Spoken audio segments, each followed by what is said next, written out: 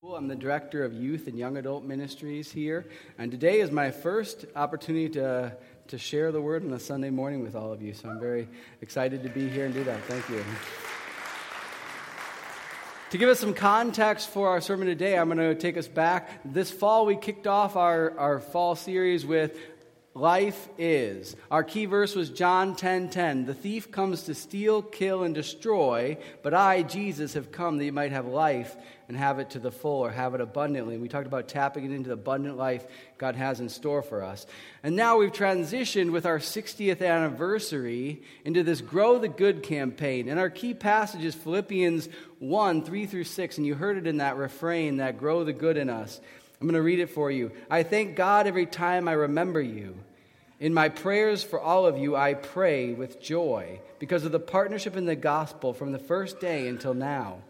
Being confident of this, that he who began a good work in you will carry it on to completion until the day of Christ Jesus. In faith, we as a church are stepping out with a big goal of updating our facility and paying off our mortgage in 3 years. All of this is done in the context of praising God with joy for the abundant life that He's given us in the past 60 years here at Cedar Hills, and yearning to see how God will be faithful to complete the good work He's doing here in Cedar Rapids in the corridor through Cedar Hills. Now that we kind of have a context for our sermon, we're going to be talking about Philippians 2, verses 1-18. And if you have your Bibles, you can start turning there. We're going to reference it a lot today. Philippians 2, 1-18. If you don't have a Bible with you, there should be some in the chairs around you, or get out your favorite Bible app. YouVersion Bible app's great. The Cedar Hills Community Church app also has a Bible. Need to find my clicker and move on. While you do that, I've got a picture for you. In youth ministry, I like to have an image oftentimes because I think image really help make things concrete for us. So, here's an image today. Our sermon is Surprising Humility. And this is a picture. If you know the story from in John's Gospel, Jesus is the last night with his disciples. He comes to supper, the Last Supper we're going to remember later today. And they get there, and Jesus takes off his outer garment and grabs a towel, and he gets down on his knees. And he assumes the role of a slave or a servant, and he washes the filthy, dirty feet of the disciples. And the whole context of that is him telling the disciples, this is the attitude that you should have. This is the way that you ought to live. If you want to be great, become the servant of all. You want to be a great disciple, be the slave. And so when we talk about the surprising humility, that mentality, in Philippians 2, you'll see verse 5 says, have this mind in you which is in Christ Jesus. And this is the picture.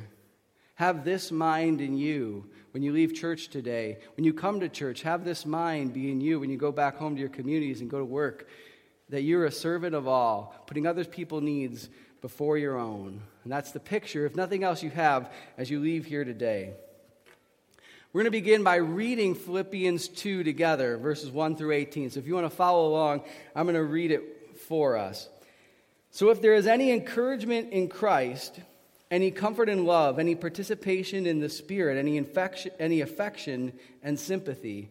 This is a rhetorical question. If you see these things, he knows that they have because he's been there to the church of Philippi. Complete my joy by being of the same mind, having the same love, being in full accord and of one mind. Do nothing out of selfish ambition or conceit, but in humility count others more significant than yourselves. Let each of you not look out for your own interests, but for the interests of others. Have this mind among yourselves, which is yours in Christ Jesus, who, though he was in the form of God, did not count equality with God as a thing to be grasped, but he emptied himself by taking on the form of a servant, being born in the likeness of men, and being found in the human frame, he humbled himself by becoming obedient to the point of death, even death on the cross. Therefore, God has highly exalted him and bestowed on him the name that is above every other name, so that the name of Jesus every knee should bow in heaven and earth and under the earth, and every tongue confess that Jesus Christ is Lord, to the glory of God the Father. Therefore, my beloved, As you have always obeyed, so now, not only in my presence, but also much more in my absence, work out your own salvation with fear and trembling. For it is God who works in you, both to will and to work for his good pleasure. Do all things without grumbling and disputing, that you may be blameless and innocent children of God, without blemish in the midst of a crooked and twisted generation, among whom you shine as lights in the world, holding fast to the word of life, so that in the day of Christ I may be proud that I did not run in vain or labor in vain. Even if I am poured out as a drink offering upon the sacrificial offering of your faith, I am glad and rejoice with all of you. Likewise, you should be glad and rejoice with me.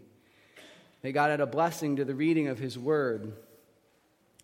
So the first thing that stuck out to me as I studied this passage was that in verse 2, after the rhetorical questions that set the stage, Paul says this.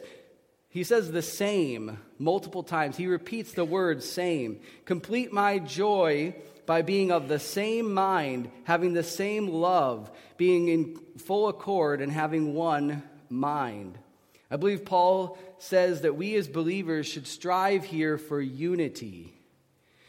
We should be united in our minds. We should have the gospel as the paradigm through which we view the whole world. We should be united in our love, God's love for us, which has transformed us and given us love to share with other people.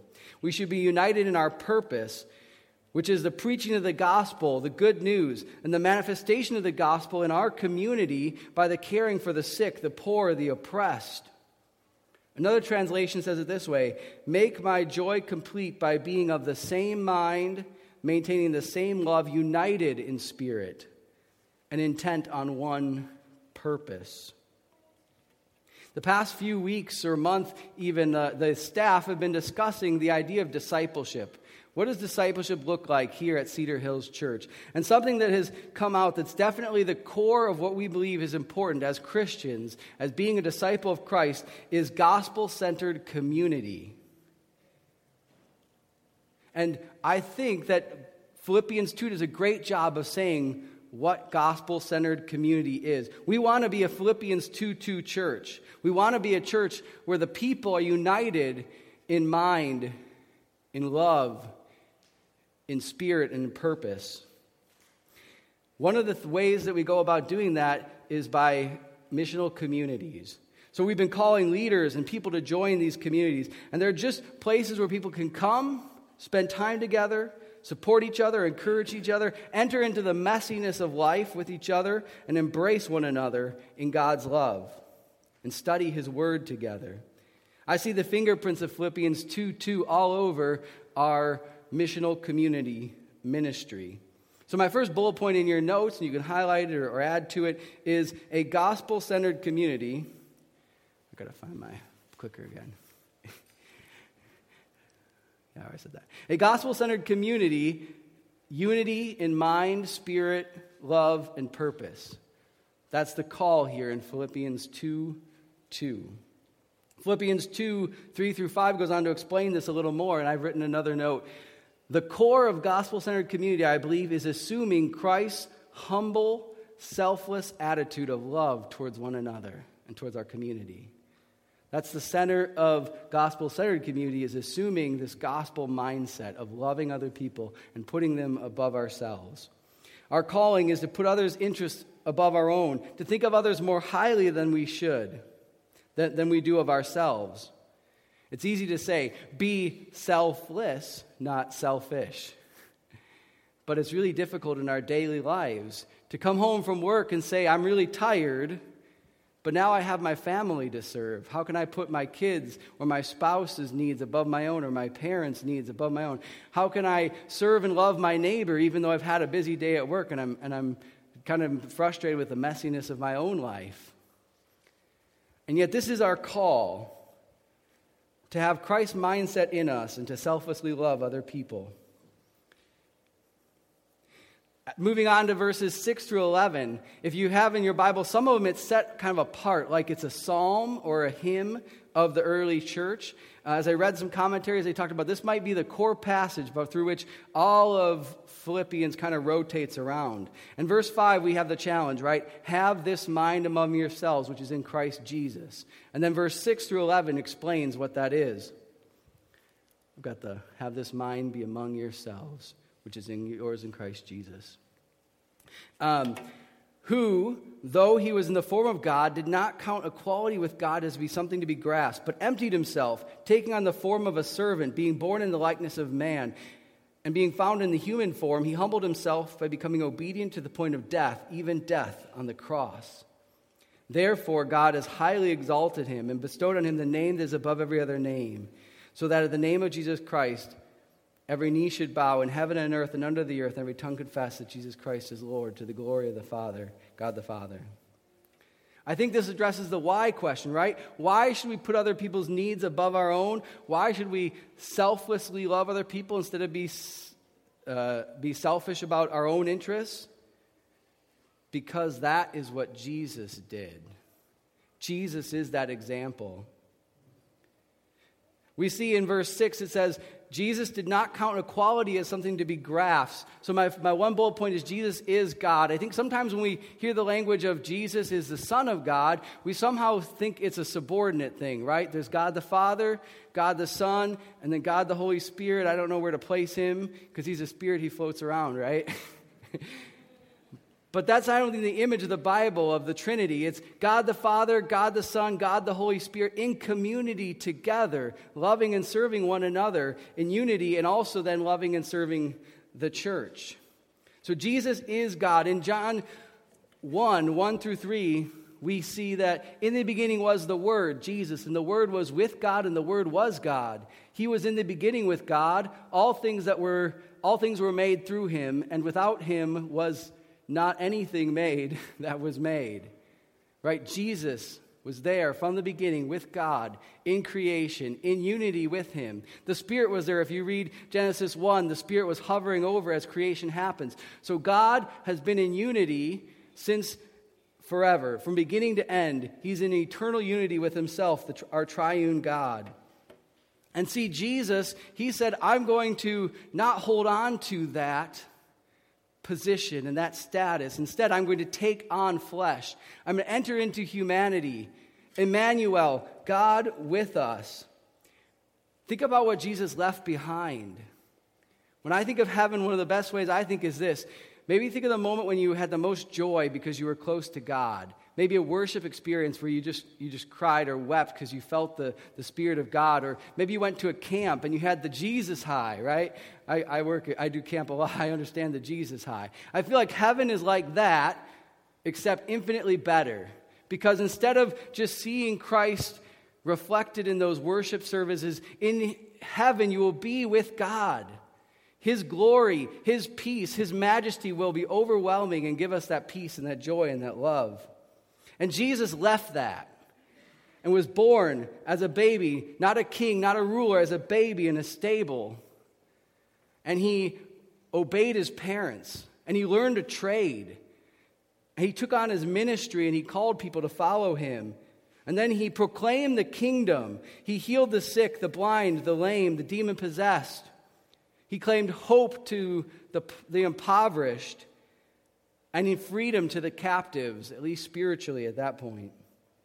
And then Jesus does the unthinkable. He lays down his very life. He dies to pay the price for my sins and your sins. In John 10, I'm using this example because last Sunday we talked about God as the Good Shepherd, and we were using some of this passage, so I just thought of how well it connected. We see Jesus as God-man. He describes his own death here. I am the Good Shepherd. I know my own, and my own know me, just as the Father knows me, and I know the Father. And I lay down my life for the sheep, and I have other sheep that are not of this fold. I must bring them in also, and they will listen to my voice, and there will be one flock and one shepherd. For this reason the Father loves me, because I lay down my life, that I might take it up again. No one takes it from me, but I lay it down of my own accord. I have the authority to lay it down, and I have the authority to take it up again. This charge I have received from my Father. Jesus died willingly. The nails on the cross weren't what kept him there. It was his will to say, I want to die for your sins. And then Jesus, after 3 days, rises again. He takes back up his life, like he says there, and God exalts him. In Philippians 2, we see, so the name of Jesus, every knee should bow, in heaven and earth and under the earth, and every tongue confess that Jesus Christ is Lord, to the glory of God the Father. Amen.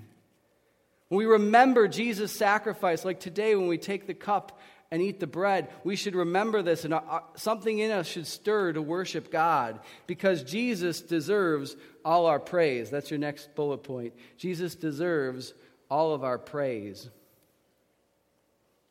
Then move on to the next section, verses 12 through 18. It begins with a so then, or a therefore. So because of all we've talked about, this is what should happen. I think if I were to summarize, I would say it's to be a star in our hopeless world. And I love how in our video for Grow the Good, we heard a lot of people talk about how we can be a light to our community. And that's the center of this calling here in Philippians 2, to be a star in our hopeless world. Let's look at verse 15 together. That you may be blameless and innocent, children of God without blemish in the midst of a crooked and twisted generation. Jesus lived in a crooked and twisted generation. We live in a crooked and twisted generation. Just watch the news. Among whom you shine as lights in the world. Right, that's our call, to shine as lights. The word lights here is luminary, something that produces light, not just reflects it like a sun or a star in its brilliance. There's one other use of it in the New Testament. It's Revelation 21. I'm going to read 10 and 11. It's in verse 11. And he carried me away in the Spirit to God's mountain, great and high, and showed me the holy city of Jerusalem coming down out of heaven, shining with the glory of God. Its radiance, that's the word, its radiance was like the most precious jewel, like a jasper stone, clear as crystal. John is taken to the end of time. He sees the culmination of creation's restoration. He sees the restored heaven and earth, the new Jerusalem. And the word radiance is the same word there as in Philippians 2:15. We should be the radiance of God to our workplaces. We as a church should be the radiance of God to the Cedar Hills community, to the corridor. I should be the radiance of God in my family. Our family should be the radiance of God to our neighborhood. This all kind of echoes around that community. And when we're entered in that community, having the mindset of Jesus Christ, loving and serving other people, we shine with the love of God. How do we do this? How do we become radiant? Good question. Let's look at the context of verse 15. Verses 12 through 14 say this: Therefore, my beloved, as you have always obeyed, so now, not only in my presence, but more in my absence, work out your salvation with fear and trembling. For it is God who works in you, both to will and to work for his good pleasure. Do all things without grumbling or disputing. Do you see the answer there? To be a light, we're called to work out our salvation. Is this a call to try harder? I can be a light if I just try harder to be a good Christian. I don't believe that's the case, because the next verse there says, For it is God who works in you, both to will and to work for his good pleasure. God produces both the will and the work for his good pleasure in us. It's a call not to try harder, but to abide more. We are called to work out our salvation by tapping into the power of God at work in us. Amen. That gets me fired up to know that we can be the radiance of God in our neighborhoods, but not in of our own strength or of our own power, but by tapping in, abiding into God's work in us. Let's talk about some applications really briefly. The first application is this: everything that we talked about happens in the context of community. So you have your bulletins with you. You have the tear tab. On the back of that, once you filled it out, if you aren't a part of a missional community and you're like, I want that. I've been to this church, but I don't feel like I'm connected. I don't feel like I'm seeing what Steve's talking about. Write missional community on the back, and somebody on the staff will reach out to you. Lindsay or Pastor Allen or myself will reach out to you this week and just have a conversation. Well, what does it look like, and how can you be a part of that? The second one is this: There's a spot in your notes where you can write a name. Right now, ask God, invite Him to put a name on your mind. Maybe a family that's here at church or hasn't been at church in a while that you're like, hey, they need to be reconnected to the community. Or maybe somebody in your neighborhood that you're like, I haven't talked to them in a while. I'm going to intentionally go over and start a conversation. Maybe invite them over for a supper or a meal or for coffee to just say, hey, how you doing? Be intentional about establishing this community to spread the radiance of God. The third application is this. Maybe you can work on it in the most central fundamental unit of community, the family. I've given you a question. How can I serve you better this week? Maybe today when you go home and you have lunch, or tonight at supper, you're sitting around the table, you can ask each other, how can I serve you better this week? And honestly, think about that question. Then something a little less intimidating, the chili cook-off, right? That's an opportunity to connect with community. Eat some food and enjoy some conversation with other people in the church you might not necessarily get to talk to every week. And then Gospel Center community doesn't just happen in missional communities. It happens in other ministries that we have here at the church. I'd like to have Bruce come on up here. He's going to talk briefly. This past week, how many people know that we have had Family Promise going on all week? So a number of us, but way short of half. We've had a family staying here at our church. We've been ministering to them all week through the program of Family Promise. And it's a way you can get connected to loving and serving and sharing God's love. So what is Family Promise, Bruce? Well, Steve, Family Promise is an organization in our community that we partner with along with many other faith communities to help homeless families. So it's families that really have come on hard times and have no home, have lost their home.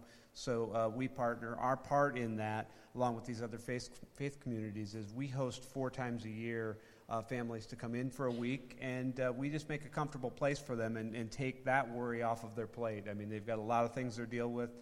We help them have a comfortable place for a week. Mm-hmm.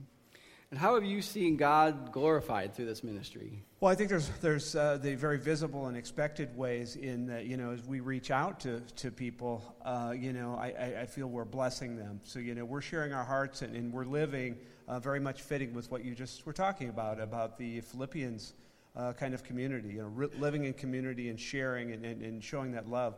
But then the unexpected way is that we are blessed back in many, many ways that you don't expect as we host. And it's the blessing to each of us that I think is the surprise to people. And how can somebody get involved if they're interested? It's very easy. Certainly you can contact me at any time. Contact Jennifer in the office, or if you want to, right below where you write missional communities, write Family Promise on the tear-off, and I'll guarantee you somebody will reach out to you. So. Thank you very Steve. much. And there's other great ministries. I was thinking about Days for Girls. How many days I've come in and seen women out there all around their sewing machines working together for a cause of providing for women across the world in need. So some other things applications you can see and read on your paper. The last one is this. If you like the YouVersion Bible app, I've picked out 2 that talk about abiding, right? I talked about abiding in Christ, and He bears that fruit in us. These would be 2 great Bible studies. There's 7-day Bible studies. There's links to them on the app and on the website and the Facebook page. You can plug in for 7 days. You can do them with a friend and just be in the Word, thinking about abiding in Christ all this week and how that can transform your life and transform the corridor in this community. Let's bow our heads and pray. God, I thank you so much for your words, for your truth. I thank you for the example you've given us. In Christ Jesus, leaving heaven and coming to earth with the purpose of dying on the cross to pay the price for our sins. I pray that gospel truth would transform our hearts and our lives, that would give us the strength, living in your Spirit, to love other people, to put their needs above our own. I pray that you would continue to grow and build gospel community here at Cedar Hills. Continue to do that, produce that good work that you've promised, and make it faithful to completion. In Jesus' name, amen.